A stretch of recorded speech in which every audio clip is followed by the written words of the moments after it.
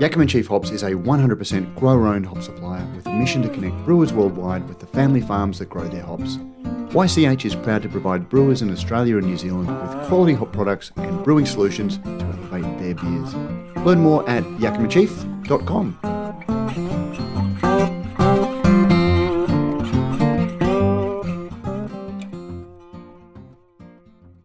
The only argument that I hear from some craft brewers is it's bad for the beer. You know, it just denies all of the other compromises that they're making.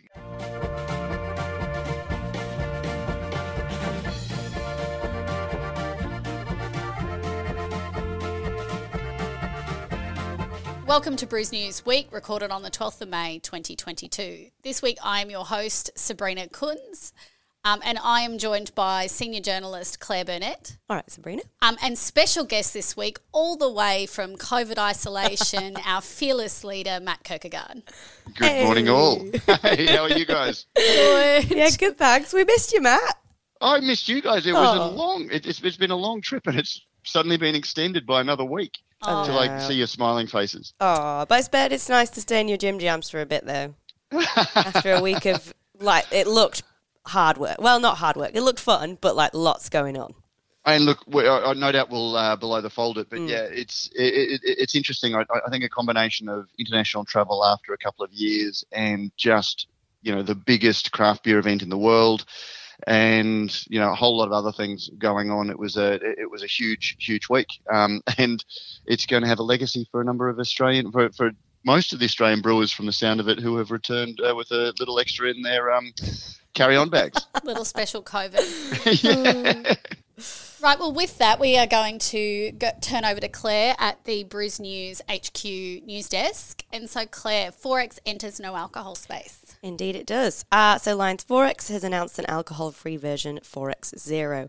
According to Lion, Forex Zero is an easy-drinking lager made with Australian barley malted in Queensland and using Nelson Sauvin hops. The announcement highlights Forex as a later entrant to the no-alcohol space, with brands like Heineken, Carlton, and more recently Great Northern also making moves into the market, which has raised questions about brewers using existing brands to leverage their no-alcohol versions. No doubt we'll be talking about that below the fold. Good Drinks set to exceed volume targets. It has indeed. So Good Drinks, that is the owner of Gage Roads, Brewing Co. and Matzo's, among a few other brands, announced it had maintained growth momentum for the first half of the year despite challenging Q3 market conditions. Sales by volume grew in all areas except brand in hand, as you might expect, where it stayed steady at 600,000 litres. National chain volumes grew 17% to 3.5 million litres. Independent retailers and draft sales also grew. In the year to date, it's grown its total volume 18% to 15.1 million litres, which it means it's well on track to exceed the 18.8 million litres it's predicting for the full year. Looking forward to getting over to Gage Roads in June. Barrett Bernstein Wastewater Recycling saves 1 billion litres. So Barrett Bernstein Malting, I'm sure you will have heard, they've achieved a major milestone following the implementation of wastewater recycling technology. So they've had this recycling technology in the whole plant for a number of years now. I believe it's about 10 years now. But they've had to do a lot of fixing, a lot of amending, a lot of work on that equipment to ensure that it's really working at its optimum. And now it's saved 1 billion litres of water, so a big milestone in that one. It's been working with engineers at Permeate Partners to resolve those issues.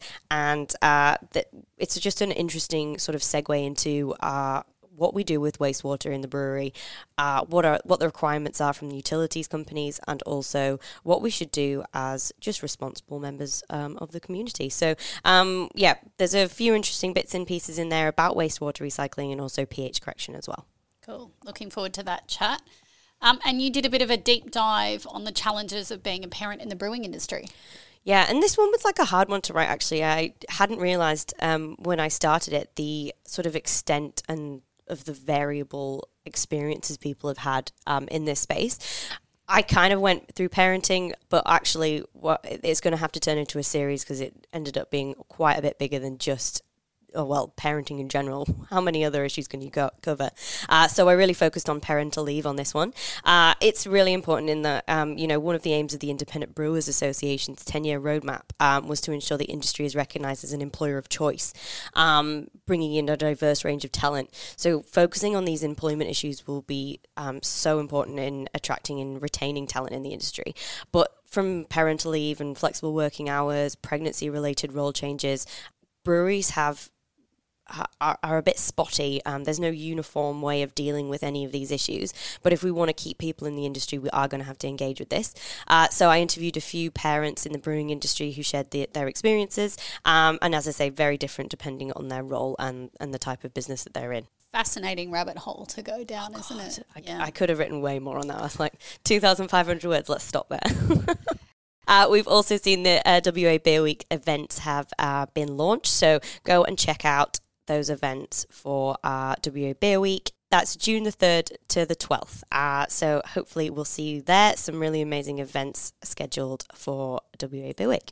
Now coming to a couple of articles that come out of Matt's reporting from CBC in the US, and our coverage from there was proudly supported by Rallings Label Stickers and Packaging, who you will no doubt hear about a little bit later on. So an interesting one this week straight from CBC over in the US.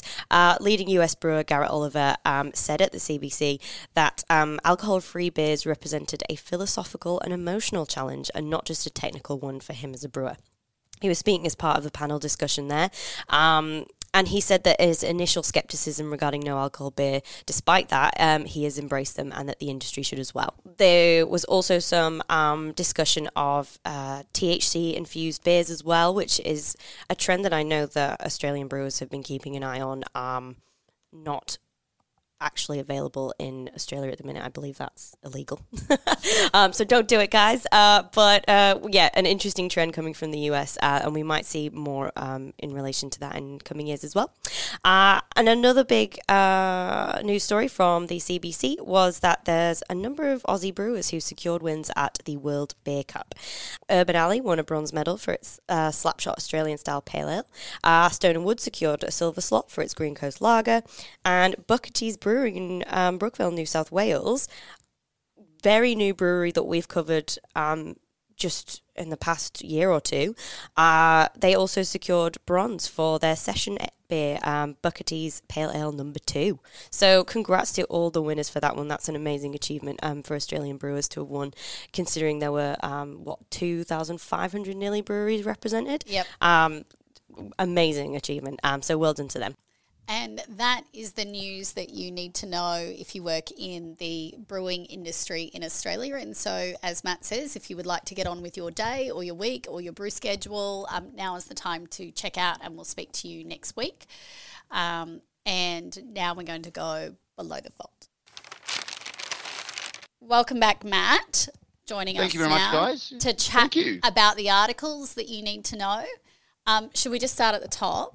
First of all, I'd just like to say congratulations to you guys on last week. So it was, as I said, it was actually a pleasure for me to actually listen to the finished product as opposed to be part of the sausage making for a change. And you did a great job. And the new kid did pretty well too. Oh, he was great. Ian was so lovely. Ian. Yeah, Ian's so lovely. And it was a bit stressful, I have to tell you. We panicked a little bit. Well, by we, I mean me. She was like, I hope I get the ads in. 367 episodes of Matt Kierkegaard as host. I know there was a few in there when it was James, but, there's some big shoes to fill there, Matt. Oh, well, he's blushing now. It makes him so uncomfortable. You say that, but it was seamless. It was seamless as a Rallings label. Yeah, woo! Brilliant. Okay, so Forex enters no alc space. Any thoughts, team? Late to the party, guys, on that one. Well, Forex is one of the biggest brands in the country.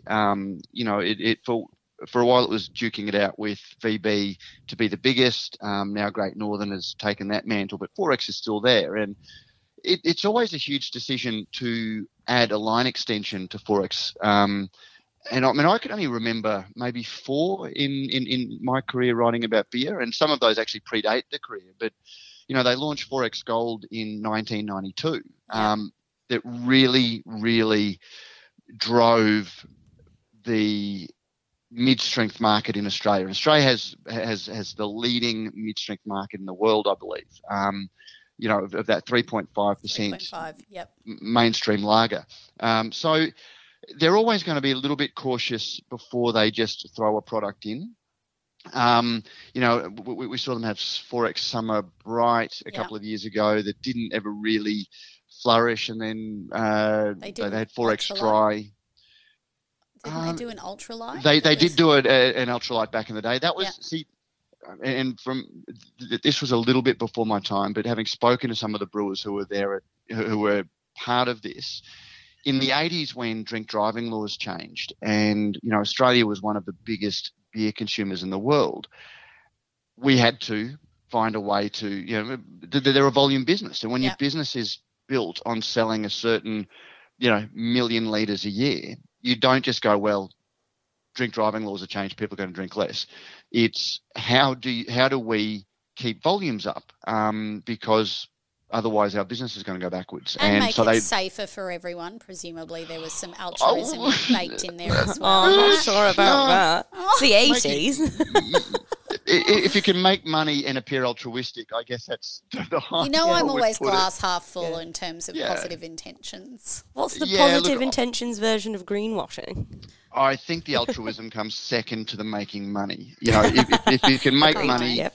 If you can appear altruistic whilst making money, then you're sort of in your purple patches of business. So without drink driving laws, no business was going to say, hey, let's lower the alcohol in beer just because it's good. Or because it may help people who are drink driving, because there was such resistance to it happening. So anyway, so long story. So it's probably no surprise now that there is such a focus on alcohol-free that the biggest brand wants to be there as well.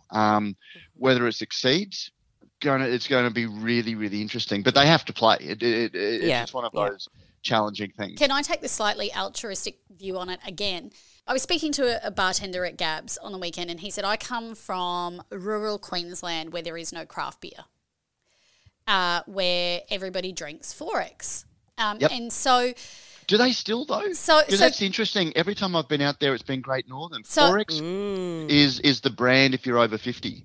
Maybe. But so his point was, I think, that, it is still such a, if we're in the beer bubble, it is still for parts of regional Queensland at a minimum and probably elsewhere in the country, sort of one of the leading brands, including for, as you point out, men over 50, but of a certain demographic, maybe not in cities. And actually, isn't it great that a brand that meets that part of the market is promoting an alternative that is healthier?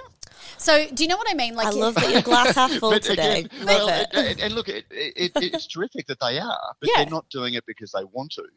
I understand that, but I think, so maybe that's true, but market forces have caused them to do this, but actually isn't that a good thing for creating a more safe, more sustainable brewing industry by helping people to provide alternative choices? And maybe Fred from Blackall wouldn't have picked up a better beer or a Sidewinder or a Nort or a Heaps Normal or a Sober, but maybe he'll give a non-alc Forex a crack because Forex is familiar and safe. Oh, 100%. Yeah, and so that's good, right? So that's a good thing. So that's the positive that accidentally falls out of this would be my argument. That's fine. I'm just highlighting good absolutely. And low alc is great for that reason. I guess, same with the green credentials of this, it's, zero carb. I can see why over the last couple of weeks we've seen Forex and Lion pushing their zero carbon emissions, which again, depends on how you slice the cake, because the cost, the carbon emissions involved in getting it to market aren't factored in. But again, everybody's got to start somewhere on their journey. Everybody's got to start somewhere. The journey of 1,000 miles. Surely it's better if they are doing this than they're not. But let's not it's good, but they want to take a lot more credit than they probably should. As you said, it's the market. People are demanding that they do this. They're not doing this because some manager said, you know what, the world needs us to be better. It's kind of like, you know what, people are demanding that we're going to be better and we're going to be left behind if we don't improve, which is a very, very different mindset driving a business. Doing something when you're forced to and then making a big song and dance about it is very different from actually leading and saying, we're going to do it no matter what, because it's the good thing to do. Well, that rolls very nicely into our next article, which is Barrett Burston, who have for 10 years been working on a wastewater, which is both a business imperative and a good to do. Claire, you dug pretty deeply into wastewater. Yes, and I said to Matt when I wrote it as well, I was just like, actually, this is probably a really boring topic, but it's quite interesting. Well, even before you go in, because this is one of those stories that lands on our desk. We get, as I say, we get 100 and something media releases a week where people are telling us how awesome they were. And this was just something that was kind of not even from the brewing industry. It was Permeate Partners of saying, hey, we've done this in the brewing industry. And when you look at the amount of water they've saved, and you also look at beer isn't great for the environment, as bad as it is to say that, particularly when you look at the amount of water that's used in the malting process, even before agriculture and things. And if we're really going to make a difference, these are the things we need to change. And so later, what was a potentially boring media release, given Claire had been doing some excellent reporting on sustainability, Thanks, guys. I said, look, what do you think of this? And she dug into it and became a major research project. So I went too far. I'm sorry about that. No. It's that's what we do. Absolutely. So these are the stories that we actually invest time in. And it was really interesting because obviously Barrett Burston's massive. So what they've done is like a big lagoon, big biomass thing, and like that all gets reused and stuff. But there are ways to scale that down. So a lot of people now have a massive bill from their utilities company, huge whopping bill, because all their wastewater goes untreated to wherever their treatment facilities are, and then they have to mess about with the pH, remove particulates, all that kind of stuff, and that's why you get such a big bill. If you can do it at your end of the process, you cut down on that bill, you cut down on the transport, the emissions and everything related to the transport of the water from your brewery to the treatment plant. Let's be fair, if we're going to talk about the whole finances versus sustainability benevolence, then that's a little bit of both. I spent quite a bit of time on this in New Zealand a few years ago, particularly because each regional council is responsible for their own wastewater and wastewater treatment. And so what we were finding were the costs for breweries in different parts of New Zealand were extremely varied. And then also the rules around what was expected of you were also really varied, which made it really difficult as an association to come up with sort of, here's how you can manage this. And again, the rural versus urban breweries have a really different set of needs. But the one thing that is consistent and the best piece of advice is, if you are building a brewery, really think about wastewater at the time of construction and what you can do, as you say, Claire, to take on any of these saving or treatment as you are constructing your facility, because trying to build that in later. Retrofitting can be really difficult. And you don't have the space, because actually you need, and so that is the number one bit of advice, was think about wastewater from the beginning. And then, the wastewater takes you down, solar and so on and so forth, because you need to connect it all up as a system. And so it is one of those things that can be a huge cost to the brewery itself financially. But as you say, Matt, there's 4 ingredients in beer, and we use an extraordinary amount of water. And in a country like Australia that often doesn't have a whole lot of water, we see significant drought times. It is one of the main areas that we can address. And there are smaller options as well, because like I say, the wastewater thing is big. if you want to recycle it completely or as much as you possibly can. But like pH correction, and what I really liked about this is that it just shows that smaller brewers, Deep South and Spotty Dog in Tasmania, I mentioned in particular, they worked with some engineers called Cromarty, and they invested in like a cheaper, small scale pH correction system, all automated dosing, all testing and everything. Like you don't have to do anything manually. And the fact that those guys who have just built or are building their own breweries are thinking about it at that stage is really cool and impressive, and just shows that, you know, we are a small industry and we don't necessarily have the resources, but we can do innovative things and bring these technologies in from other industries and use them to our benefit as well. Yeah. But Hawke's Brewing did the same. So their focus on water treatment, you know, and what they were doing was, you know, really impressive, and they were so proud of it. And you know, so I hope you don't mind me saying this, Claire, probably a dry topic, but it's certainly one worth reading, because these are, you know, thought processes and technologies that need to find their way right down the scale of brewing, no matter how big you are. And I think what this article highlights is, for anyone in the industry that wants advice on this, is there are places, you know, this article provides a list of names that you can go to get advice on this, both breweries and supply chain partners. So, you know, there are solutions out there, as you point out, Claire, that are scalable, so you can find the information. So another kind of meaty topic. Oh yeah! Oh my God! The challenge. This is why Claire is our senior journalist. Thanks, Matt. The challenges of being a parent in the brewing industry. Yeah, God. Right. So now I'm disclaimer, everyone. I'm not a parent myself. Lots of my friends are. Sabrina, you are. Yes. Yeah, I'm a parent in the brewing obviously industry. You are. So I see it from like an outsider's perspective, how much of a struggle it looks, how hard it is to be a parent anyway. And then added layer of working in the brewing industry that has crazy shifts, and you have to go to events and like all that, and it just popped into my head. And it's been on the agenda for a while to tackle this. We just weren't 100% sure how, but I sort of put the feelers out there and posted in a few groups and emailed a few people that I knew, and some of the things that came back were like really shocking to me, actually. For anyone who's read it, you'll know that, and we don't usually do this at Brews News, we usually like to attribute our sources. It's about journalistic integrity and transparency. But in this case, I was happy to let this lady be anonymous because she's still in the brewery where she'd experienced all this.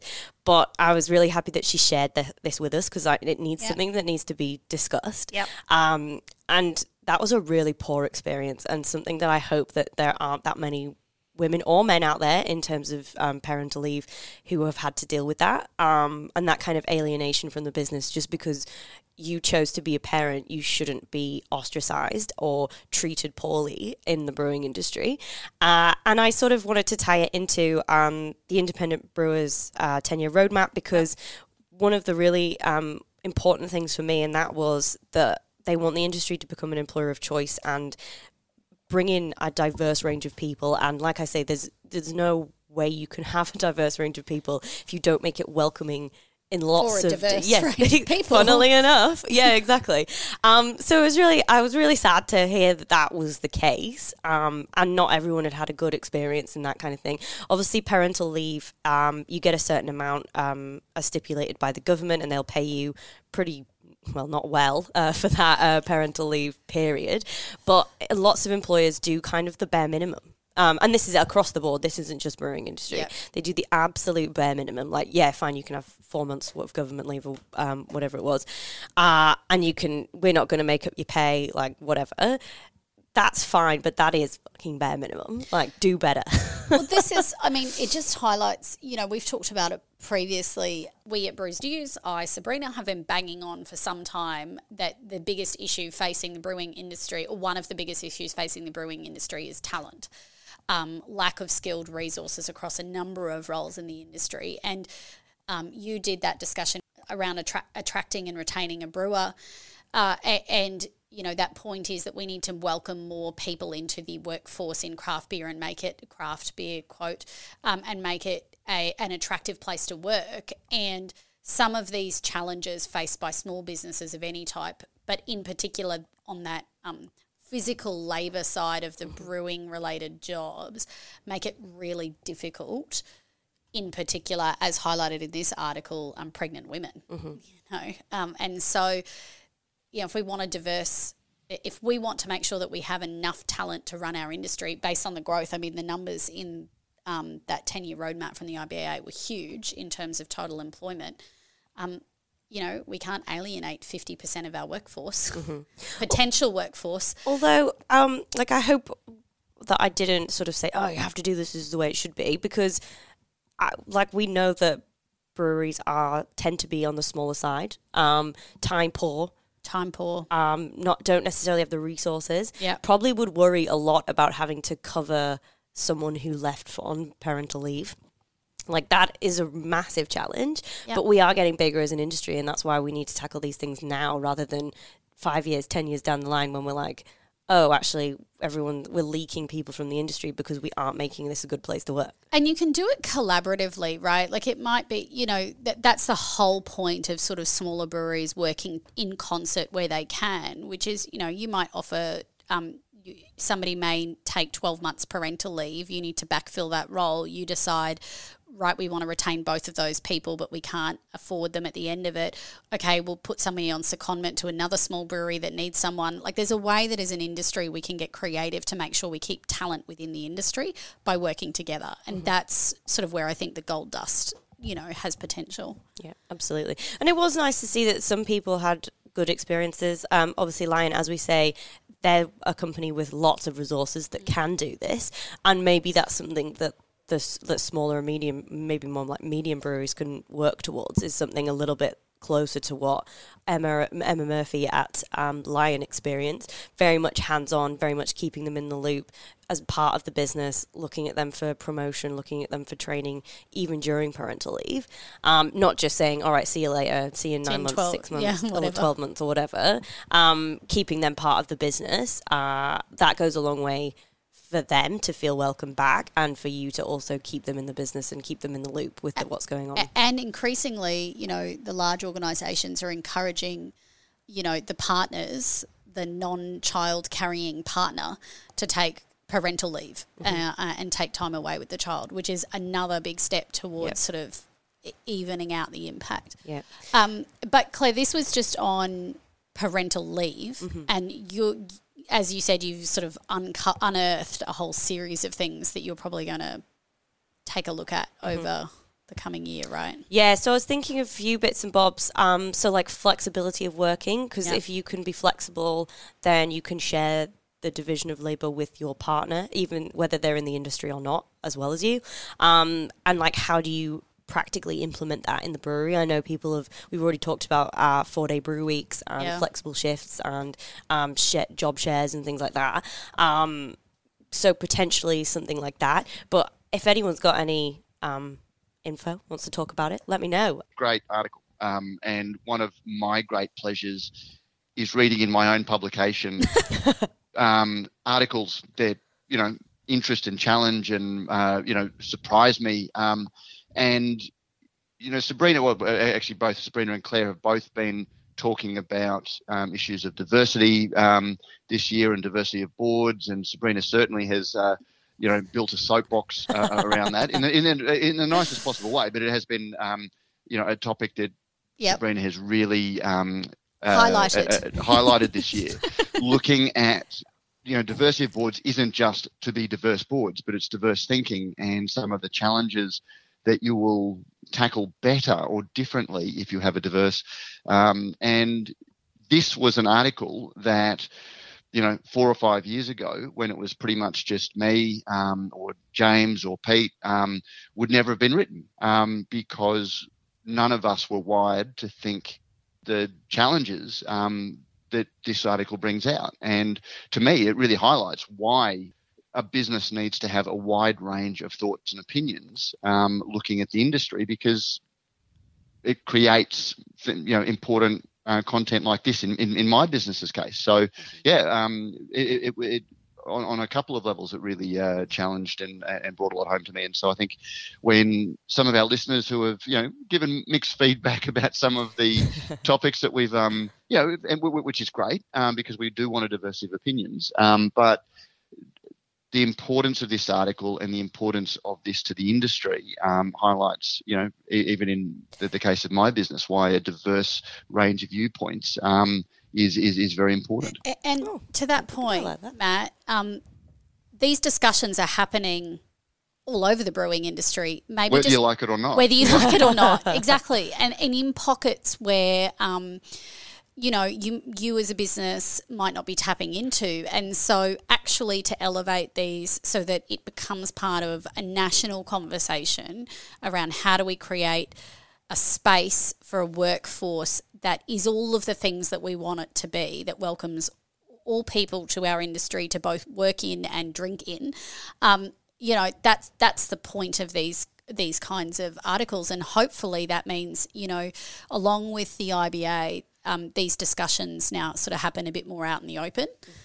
Which is great. Yeah, and one of the things that came from that as well is that, well, apart from the fact that I got dozens of emails when I put the feelers out, which shows that people do really care about it. That's what I mean, it's happening. That I also think that what came from it is that people don't necessarily feel that there are resources out there that they can turn to that makes it easy to understand how to apply for parental leave if you own your business, how to how and when to talk to your employer if you want to or need to take parental leave. That's a huge one. Where are the resources for that? Like, obviously there are general ones like the Fair Work Ombudsman, and I put the link to it in there, but like, is there a way that we can do that? And maybe we should do that as part of like our submission to the IBA, or maybe drop Kylie a line, see what she's saying. But yeah, so I'm just going to say one more thing about that as well is, I look at the engagement on social media and things with so many of our articles, and I often talk about the small data points. Everyone looks at the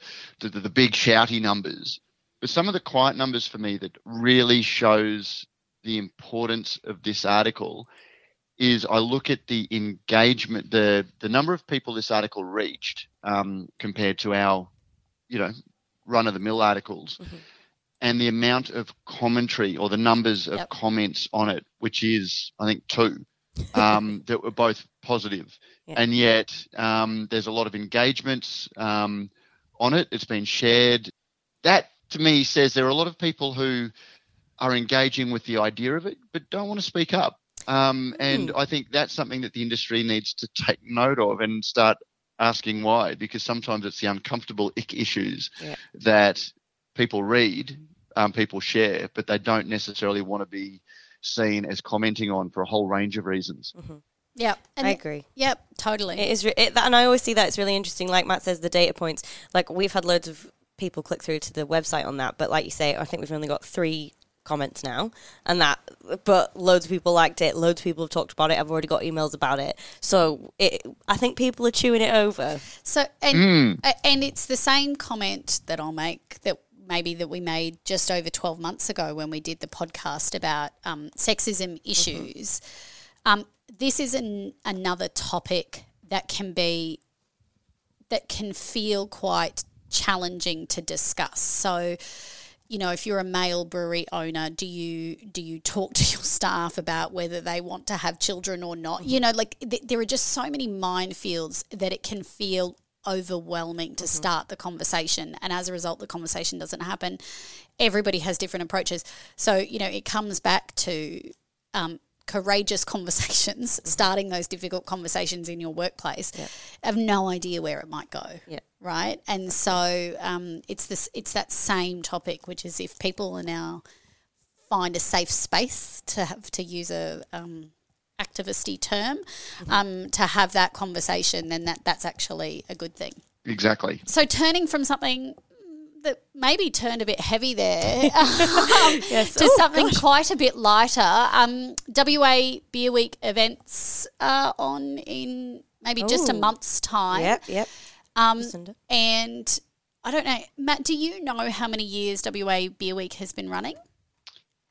I don't offhand, but it's WA has been one of the a lot of places claim to be the birthplace of craft beer, but WA certainly has a very real claim to that. And it's always the WA Brewers Guild or Brewers Association has always been one of the really, really dynamic forces for brewing and activist associations. It certainly feels like it's been one of the mainstays in terms of events around the country, and that has got a very distinct flavour from some of the other events that happen on our calendar, but because of it being a bit further away, it's always been sort of a pretty big week. So, Matt, you and I are heading out there for the conference and hopefully some of the events that take place around that. So should be a big week in WA, and it's exciting to be able to travel, although I know you're exhausted. Matt's over it already, but I'll it's going to be... Well, at least I can travel hopefully without worry. Yeah, that's anything. it. And so... You never know, though. WA's getting hit hard at the minute, I think, on COVID cases. You might get it again, I'm Matt. bulletproof now. I've got 6 weeks. Oh, you're okay for a bit. All right, safe for a little while. So speaking of travel, Matt, your recent travel and coverage of CBC was sponsored by our good friends at Rallings Label Stickers and Packaging. Rallings Label Stickers and Packaging are able to not only supply labels for your cans or bottles, but they can also supply printed or blank cartons, can trays, tap decals, barcodes and shrink sleeves already applied to empty beer cans ready for filling. The guys often get asked where would the brewery buy a shrink sleeving machine to apply the sleeves to the cans, but this is not needed. The cans come to your door, palletised and ready to fill. Nothing more to do. Give them a call on 1300 852 235 or find them in the Brews News business directory or links in any of the recent articles from CBC coverage. So thanks to Rallings Labels. And so, Matt, CBC. Yeah, come on. This is what everyone really wants. Yeah. As we said, thanks to Rallings for giving me the resources to go to CBC so you didn't have to, and catching COVID so you didn't have to. But it was my first time there, and anyone who's been there will probably roll their eyes a little bit because it is just... When I say this, it is just so big. It is a monumental trade show and conference program. Fascinating to see the resources devoted to the trade show, particularly. Like you've got whole brewing kits and things that we're just starting to see at BrewCon here. So that was one whole side of things. One of the things that really stood out to me, there's usual things, but I wrote an article on the craft pasteurizers. We are starting to see craft pasteurizers come down to the scale that, as Cody said, will probably do for the brewing industry what canning did. So that was an interesting thing that I noted. And actually, the other interesting thing that I noted, talking about feedback on articles, it had a big engagement, but then the number of people sort of saying, "Oh, never pasteurize, it ruins your beer." And I'm going to make a note of that, Matt, for future reference. Well, this has been my thing. Like, I don't have a dog in the hunt about pasteurizing, but as somebody who rankles a little bit at inconsistent thinking, or people who market something and then, change when it suits them as if I never believed that. Pasteurizing has always been too expensive for craft brewers. Mm-hmm. And yet the number of things that we've seen, in terms of adjuncts and, the whole seltzer movement that brewers who proudly proclaim to be craft brewers have jumped on, despite everything about seltzers being completely antithetical to the mindset that drove craft brewing in the first place, which is fine, but at least acknowledge the change in attitude. And pasteurizing is going to be one of those things that I think a lot of craft brewers can safely say, I'll never pasteurize, because it's a choice that they're not going to have to make because pasteurizers have been too expensive for them to worry about.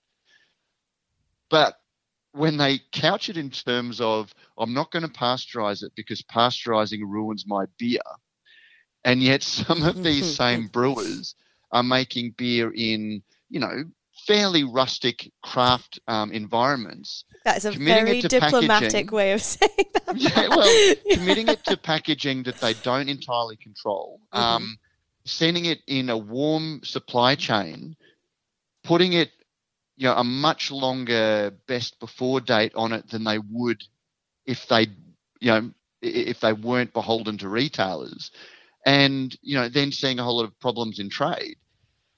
When you see all of those levels of compromise to get their beer into market, and yet the line in the sand for them is a compromise that will actually improve the marketable quality of their beer if there's potentially a slight, detriment to the flavour, and even that is disputed from everyone I've spoken to. Matt, can I just add something to that? I was talking to a brewer the other day about what appears to be my latest hobby horse around the challenges serving the large retailers. The discussion went down the path of that the expectations of quality and sort of stability of product, I guess is the best way to frame that, from the large retailers is increasing. And in a circumstance where they are looking for any reason to derange you, they are going to be looking for higher quality products. And so I come back to, it may be that breweries don't, just like they didn't want to change their labelling, just like they didn't want to change their artwork, just like they didn't want to put on a 6-month best before date, they would rather have a 3-month best before date. Actually, we could see that it's the duopoly of large retailers that is going to push quality expectations, which may necessitate medium-sized craft breweries and even small craft breweries who want to be nationally ranged in large retailers to take a look at something like pasteurisation. So it's this really fascinating, tail wagging the dog in terms of how that might roll out. So a brewery here that I was talking to at Gab said, they are starting to implement major quality production changes in their brewery to make sure that they are keeping pace with retail expectations.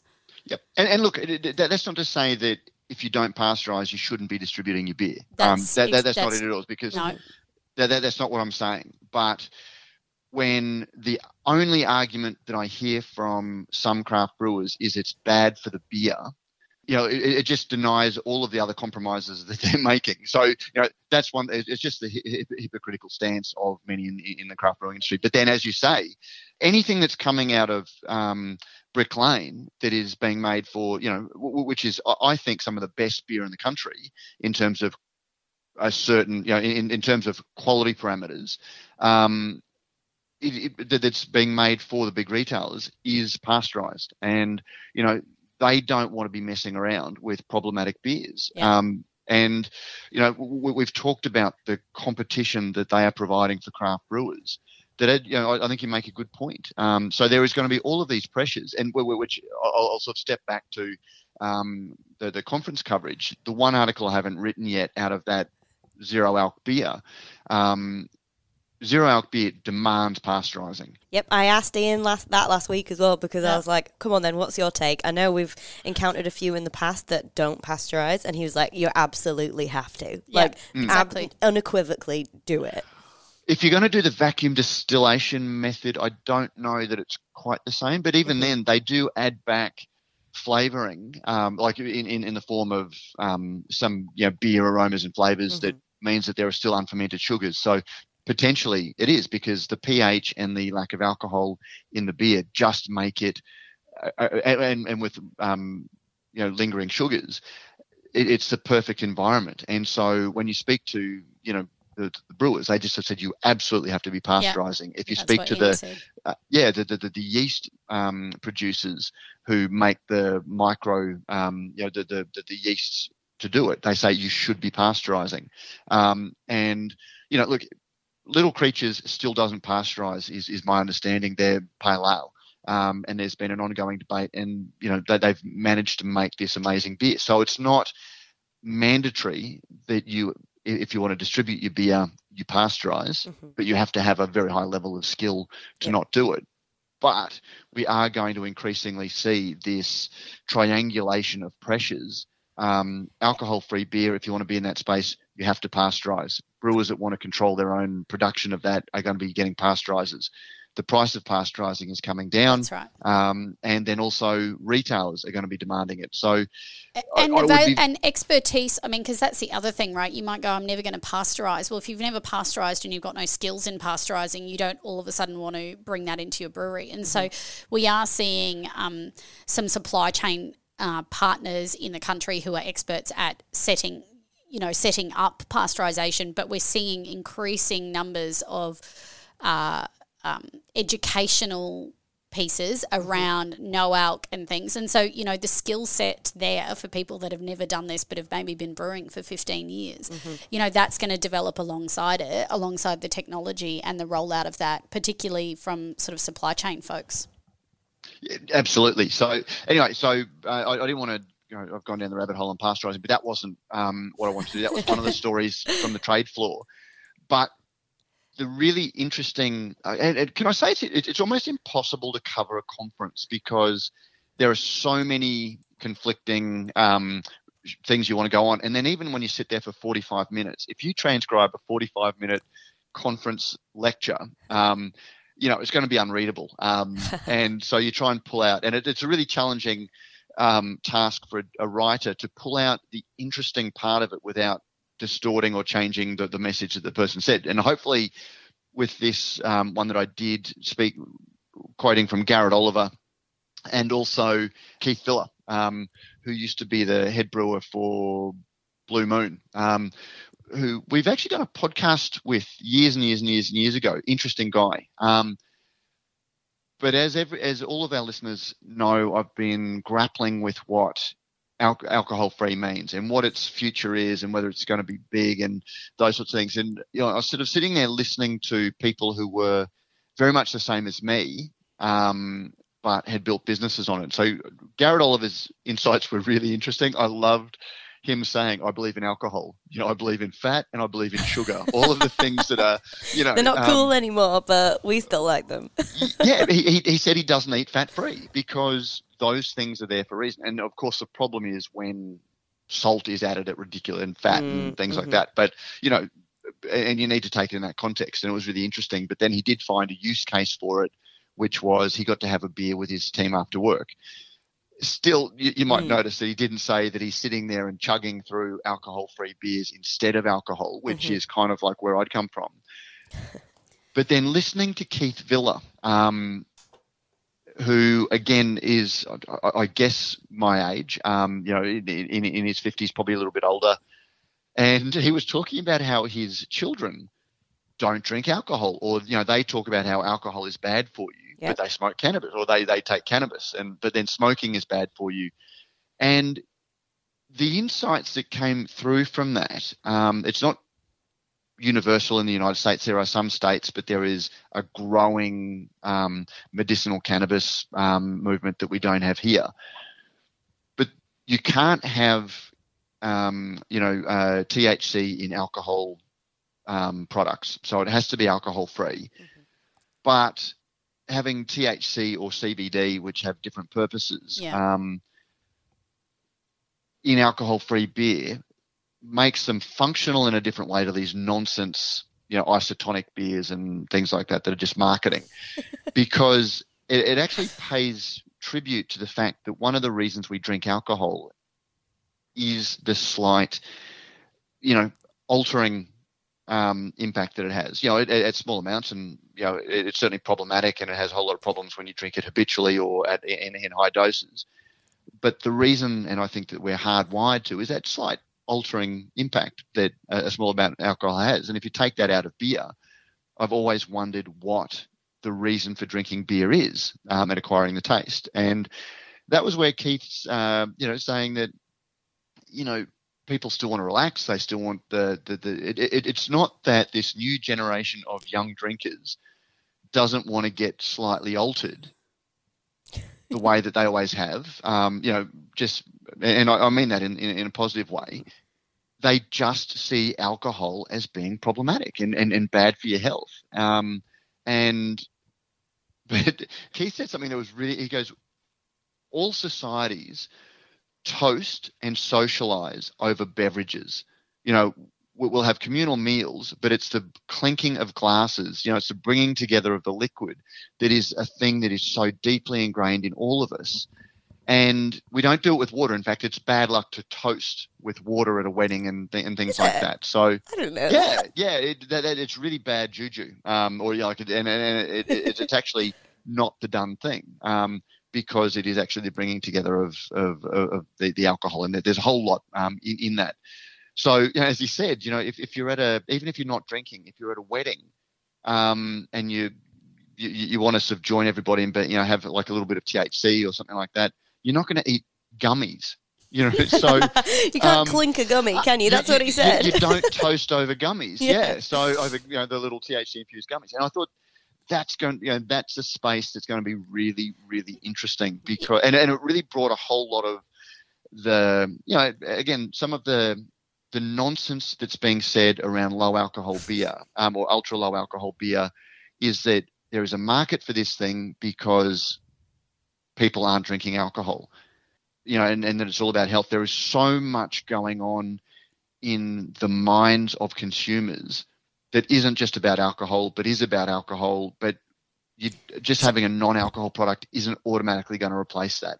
On the cannabis side, can I just ask whether they provided any statistics on whether I was going to say samples.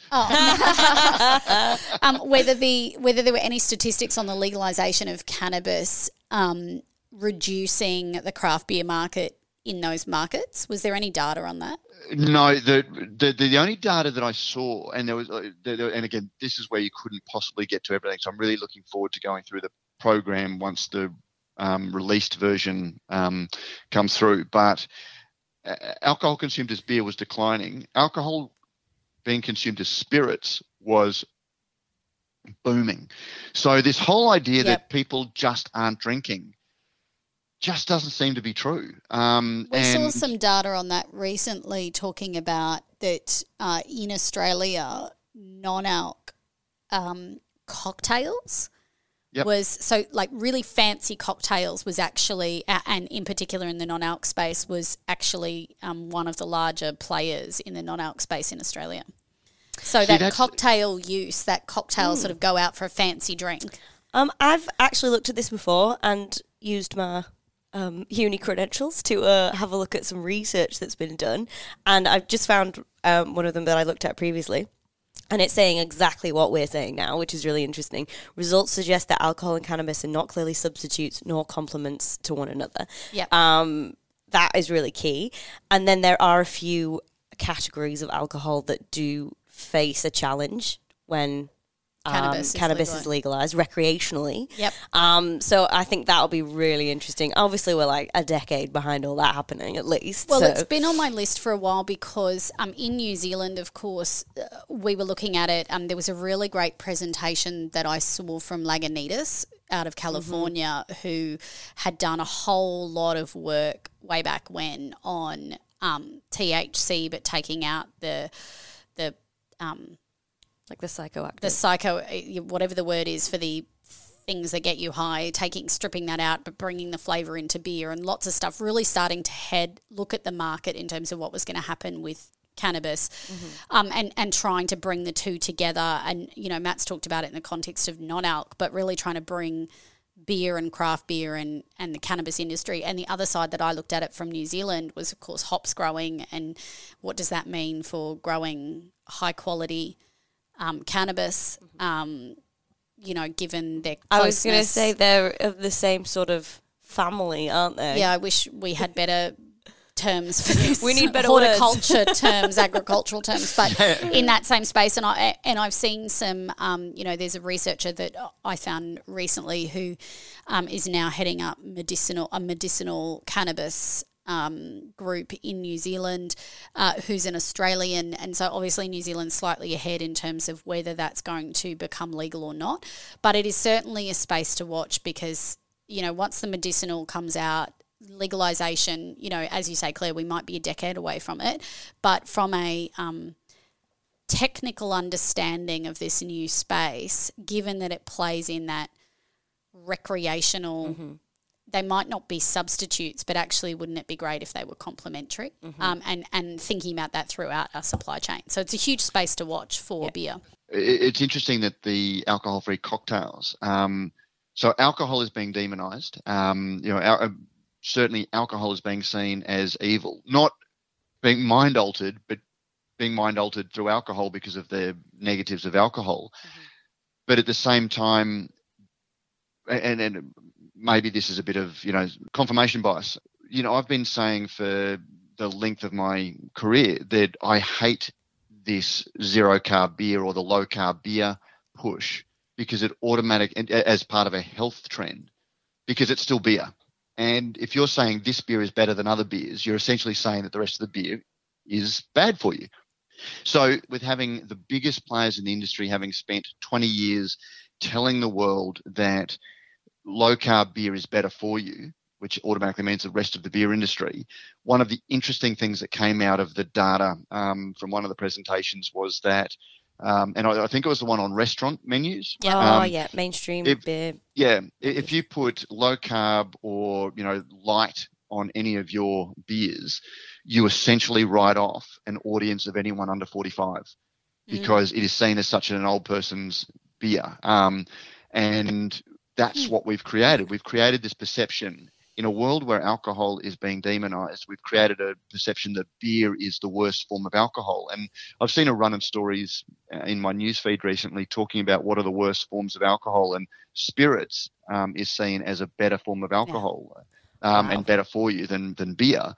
And so in a zero alc world, beer is still going to be beer. Beer is still going to have the negative perception of being fattening and things that zero alc spirits aren't. And beer is going to have a whole lot of headwinds that it's sailing into, particularly the more that spirits, takes a hold in our market, because there are so many social and market, there's so many perceptions about beer that are weighing it down that, I think is really troubling.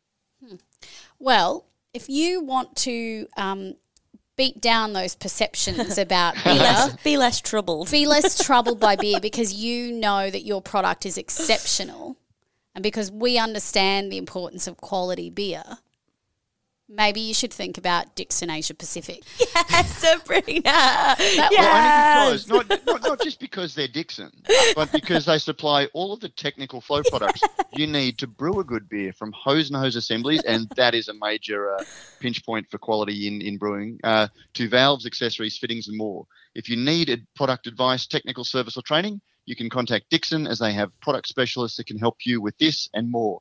There is a link in the show notes. Thank you, Matt, for picking up what I was trying to put down there. That was a tough segue, I have to say. So now as we think about, travel, we're going to hear some comments from our mailbag. And our mailbag is thanks to NZ Ale Trail. Head to www.nzaletrail.com or at NZ Ale Trail on social media to find the best beer experiences in New Zealand. And as at 30 July, you no longer have pre-departure testing requirements to head to New Zealand. So get over there. So it looks like it might be more achievable than ever. Excellent. Claire, mailbag. We had a lovely email from Byron Lotz. Hopsters. Yeah. Hopsters. Lovely. Byron says, hey guys, Sabrina is a fantastic addition to the team. I should have made you Weren't we skipping this bit? Not all of it. Okay. I'm going to say that bit. Okay. Byron's lovely to us, but we're not that vain. So thanks, Byron, for that. He goes on to say, I guess you mainly deal with breweries, but bars are part of the process, and my question towards them. I have a couple of hobby horses of my own. I was wondering if heritage listings have played a role in any breweries or bars that you know of, and who controls such things. In my case, it has led to some restrictions and extra cash needed to be spent because we were told to do so. Has Fair got an architectural branch or something? So, Resin Brewing in New South Wales. Say, didn't you recently? Yes, and I recently did a Beer as a Conversation, which will be on your podcasting apps in the next couple of weeks. Resin Brewing is in an old heritage building. They bought it off Woolies. It was in an absolute state. They won an award for it. But yes, there were problems. There was huge. It cost so much money. They had termites. It was a nightmare. However, they did build a separate building behind the heritage listing for heritage list building for the brewery. So they didn't necessarily have the issues of bringing basically an industrial site into a heritage building. Mountain Culture in Katoomba, their original brew pub, that was also heritage listed. Another huge reno. So basically what I've found is that conventionally brewers don't go into heritage listed buildings because of the massive amount of expense. You're already spending a huge amount on your brew kit and your equipment and kitting it all out and getting your floors poured and all this kind of stuff. You don't necessarily want to be thinking about not hurting a heritage listed building, potentially getting penalised for that. However, the guys from Resin did say that unlike a lot of breweries that we see in the planning phases, because the council saw that they were trying to do something in keeping with the heritage building, they got their approvals done in 6 months, which is almost unheard of. Well, it's really interesting because you think about, so where might we see a growth in craft in terms of the markets in Australia that haven't been reached? And you think smaller regional towns that are increasingly looking for jobs for young people, reasons to stay in town, new hospitality, and sometimes those heritage buildings. Utilising those heritage buildings in those regional centres is actually would really be a huge positive net benefit to those local towns, and yet the cost for them. So actually, to Byron's point, it can be really, really difficult. But if you can get the local council on board or your local regional planners on board with the positive contribution to the local community and build that relationship, and if they get it, like they did in the Resin case, you might see that you can actually head some of that off. But save yourself a little bit of money along the way. And something else we've been looking at and will be out in the coming months is about funding. So I know that there are much smaller funds available if you're looking at revamping and renovating derelict and near. Mind you, that's a huge job. That's like a massive job. So it's whether you really want to take it on, because like Byron says, there are going to be expenses that are above and beyond a brewery that you've put in an industrial zone. That's just a fact. So it's whether you think it's worth it, and it's all about what you want to do with your place as well. Do you want to make it a beautiful venue, destination brew pub type thing? Are you happy with it being a production brewery? Yeah, with a tap room. With a tap room. It is all dependent on what you want to have for your business model as well. So we are running fairly long, but is there any other news that anyone wants to bring up before we sign off for the week? Just very quickly, because last week you guys talked about the Feral non-sale. Yes, yeah. Which was very, very interesting. Yep. But there was a story this week that Casella, which owns Yenda. I saw that. And they're selling 35 vineyards. But there's a figure that leapt out at me. They were talking about the latest financial accounts for Casella show it posted revenue of $518.38 million for the 2020 financial year, for the 2020 financial year, up from $491 million in. So they make Yellowtail, that great export wine. But it was interesting. So they bought back. They were in partnership with Coca-Cola European Partners, or Coca-Cola for the Australian Beer Co, and they bought it back because they built this, from memory, $60 million brewery almost a decade ago, and it just never really gone anywhere with Yenda. Yep. But it was interesting to see that they're talking about new brands. Like they've been doing contract brewing and increasingly contract brewing, including for breweries such as Stone and Wood. But apparently they're looking at doing some, more focus on beer and seltzer. So whether that's going to be their own.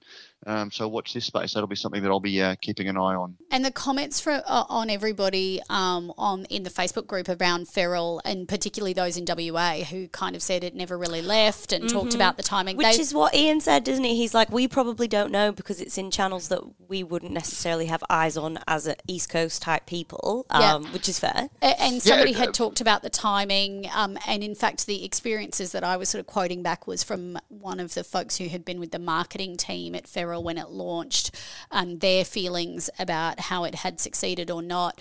And so, it's really interesting, and what's always helpful and what's great about that Brews News Group, to your point, Matt, about diversity of thoughts and opinions, and even like geographical experiences within Australia, it's always important. So it's so great to get that feedback in there so that, Feral is such a strong and beloved brand in WA, but it just hasn't, and that was the whole point of Coca-Cola buying it, was to try and make it a national product. But of course, they took this really iconic craft brand and then just tried to sell it in, this sounds judgmental, but if you walk into a, strip mall restaurant that's got the Coca-Cola brand coffee, Coca-Cola, the Mountain Springs water, the spirits range from Coke, and then you had Feral, and then you had Coors, because they were also distributing, I think they had Coors, or they,